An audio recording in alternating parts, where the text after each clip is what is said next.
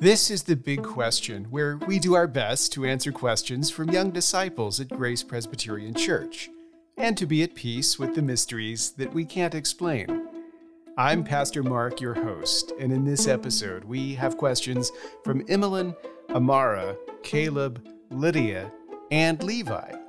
First, we'll tackle a few serious questions, then we'll look at this episode's big question. And as always, we'll wrap things up at the end with a few fun questions.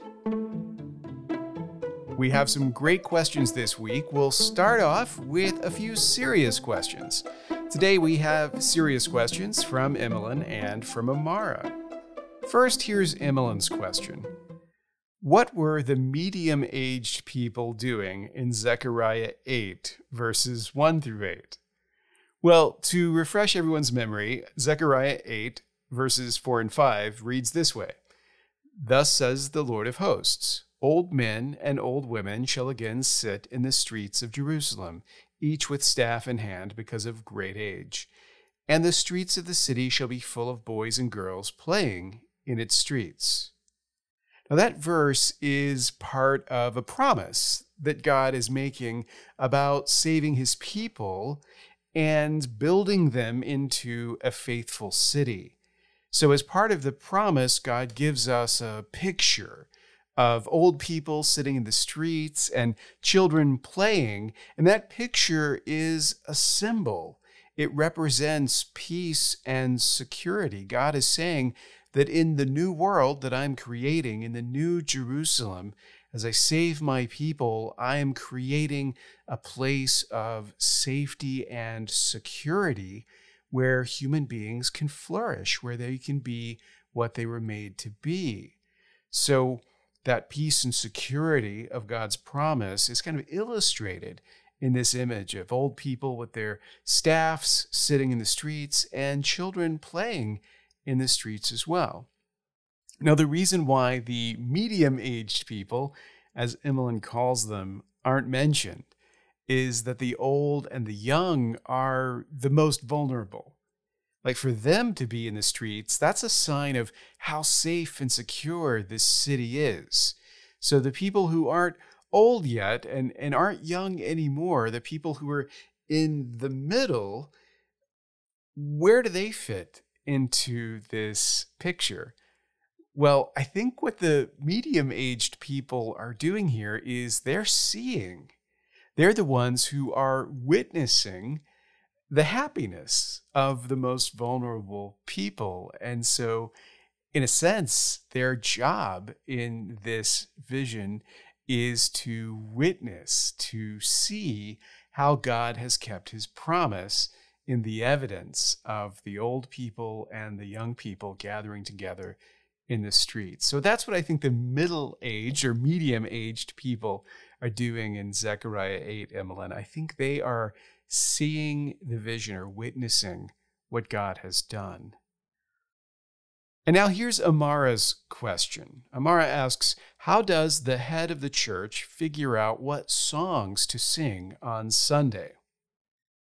Now, Amara, I always love questions about how we plan and conduct our worship services because worship is at the heart of everything that we do as a church. The most important thing in the life of our church is when we come together on the Lord's Day and we worship God. Now, every part of our worship is something that God has commanded us to do. God doesn't just tell us, worship me. He also tells us how to worship him. He gives us all the pieces in the puzzle, so to speak. Now, one of the things the Bible instructs us to do in worship is to sing praise to God. And when you think about that, when you think about the singing that we do, the best way to understand the purpose of singing and worship is to think of it as prayer sung aloud. So when we choose songs for worship, we always have that idea in mind, the idea that the songs we sing are the sung prayer of the people of God, of the worshipers. So we want to sing songs that focus our attention on God. We want to sing songs that give us words to glorify Him and express our hearts, sometimes in ways that we couldn't put into words ourselves. Now, as the pastor, I direct the selection process in the overall sense, but the people to thank are really our musicians. They don't just play and sing during worship services. They also reflect on the lyrics and they think about what songs will fit best in each service. And that's something we should really be grateful for, the effort that they make. At the end of the day, too, I think this is one of those areas where we really see the work of the Holy Spirit, because each week there are these connections between our songs and the rest of our worship that we never even realized. Everything fits together, even when it's not the result of human planning. We put a lot of effort into our worship services. We do a lot of planning, but oftentimes the most profound connections are ones that we discover rather than planning, because it's God working in those elements. So that, in a nutshell, is how we choose music for worship.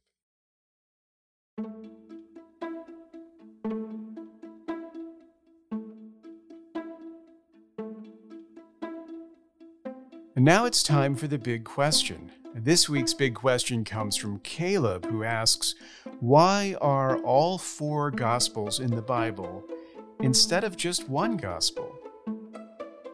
When you look at the Bible, the sweep of the 66 books that make up Scripture, each book is magnificent and important in its own right.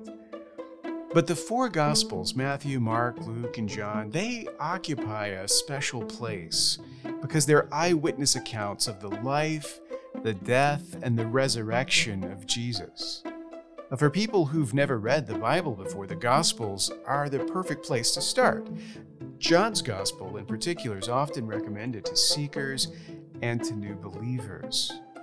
It is true, when you think about it, that Matthew, Mark, Luke, and John, they all tell basically the same story. So at first, you might think there's a little bit of redundancy, which I think is what Caleb's question is really getting to. Why 4 Gospels instead of just one? What's the point of having 4, all this duplication? Now here's the interesting thing. There's actually another set of books in the Bible that do the same thing. 1st and 2nd Kings and 1st and 2nd Chronicles both recount basically the same history of the kings of Israel.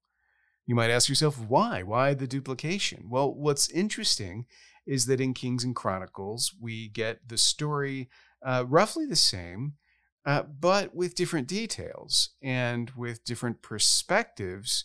So the same historical events, but in the different books, we see them differently. And so as a result, we understand them better because we have more angles to look at them from. Now, that's what happens in the Gospels too, which is interesting because the story of Jesus is the history of the King, even more so than those Old Testament histories. So it shouldn't be surprising that we have a similar duplication, a similar kind of providing of different perspectives. If you look at the Gospels, Matthew, Mark, and Luke are all chronological narratives. What that means is they begin at the beginning, they tell the story in more or less the same order. They don't all include the same events, but a lot of the events are repeated. Even so, when you compare them, you'll find different details and different perspectives, and that helps give you a deeper understanding of the meaning of these events in the life of Jesus. Now, the Gospel of John is different from the other 3 in that it's organized not chronologically, but thematically. And what that means is that the events that are recounted in the book, they're grouped together because of their connections, not necessarily because of the order that they happened in. There is a lot of overlap. There are things in John's Gospel that happen in the order that they happened in history, but sometimes John will group them differently for emphasis because he's just got a different goal, different style. In fact, getting 4 different accounts of the history of Jesus is helpful in a lot of different ways. I think, first of all, it emphasizes that these are eyewitness testimonies. And anytime something important happens, you always ask everybody who saw it what it was that they experienced. And the coming of Jesus is literally the most important thing that's ever happened in human history. And so here we get to ask multiple eyewitnesses what happened and what it meant. Now, second, I think there's another reason why having multiple gospels is really an advantage, because the four gospels were written with different goals in mind. And so they don't just give us different details, but they can have different objectives in mind. So Matthew, for example, he puts a big emphasis on the ways in which Jesus fulfills Old Testament prophecy.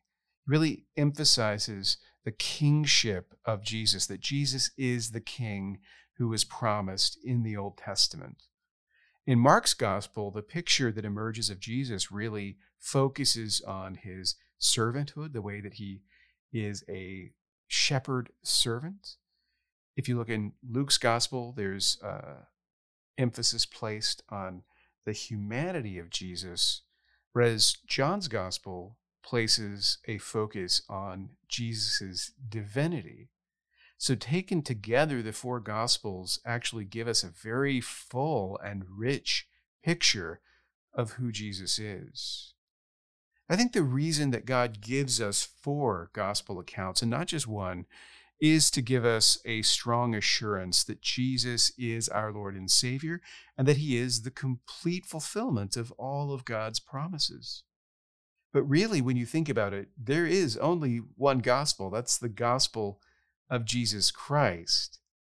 But by giving us four accounts of that one gospel, of Jesus' work, we can really appreciate the full depth of the good news.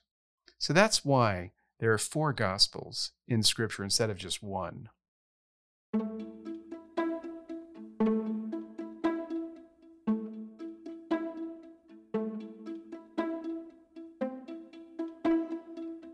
Before we finish up this week, let's take a couple of fun questions from Lydia and Levi. Lydia's dad preached at Grace recently, and that got her thinking about preaching. Here's her question. Do you like preaching? Are you going to be sad when my dad preaches? Well, Lydia, yes, I love preaching.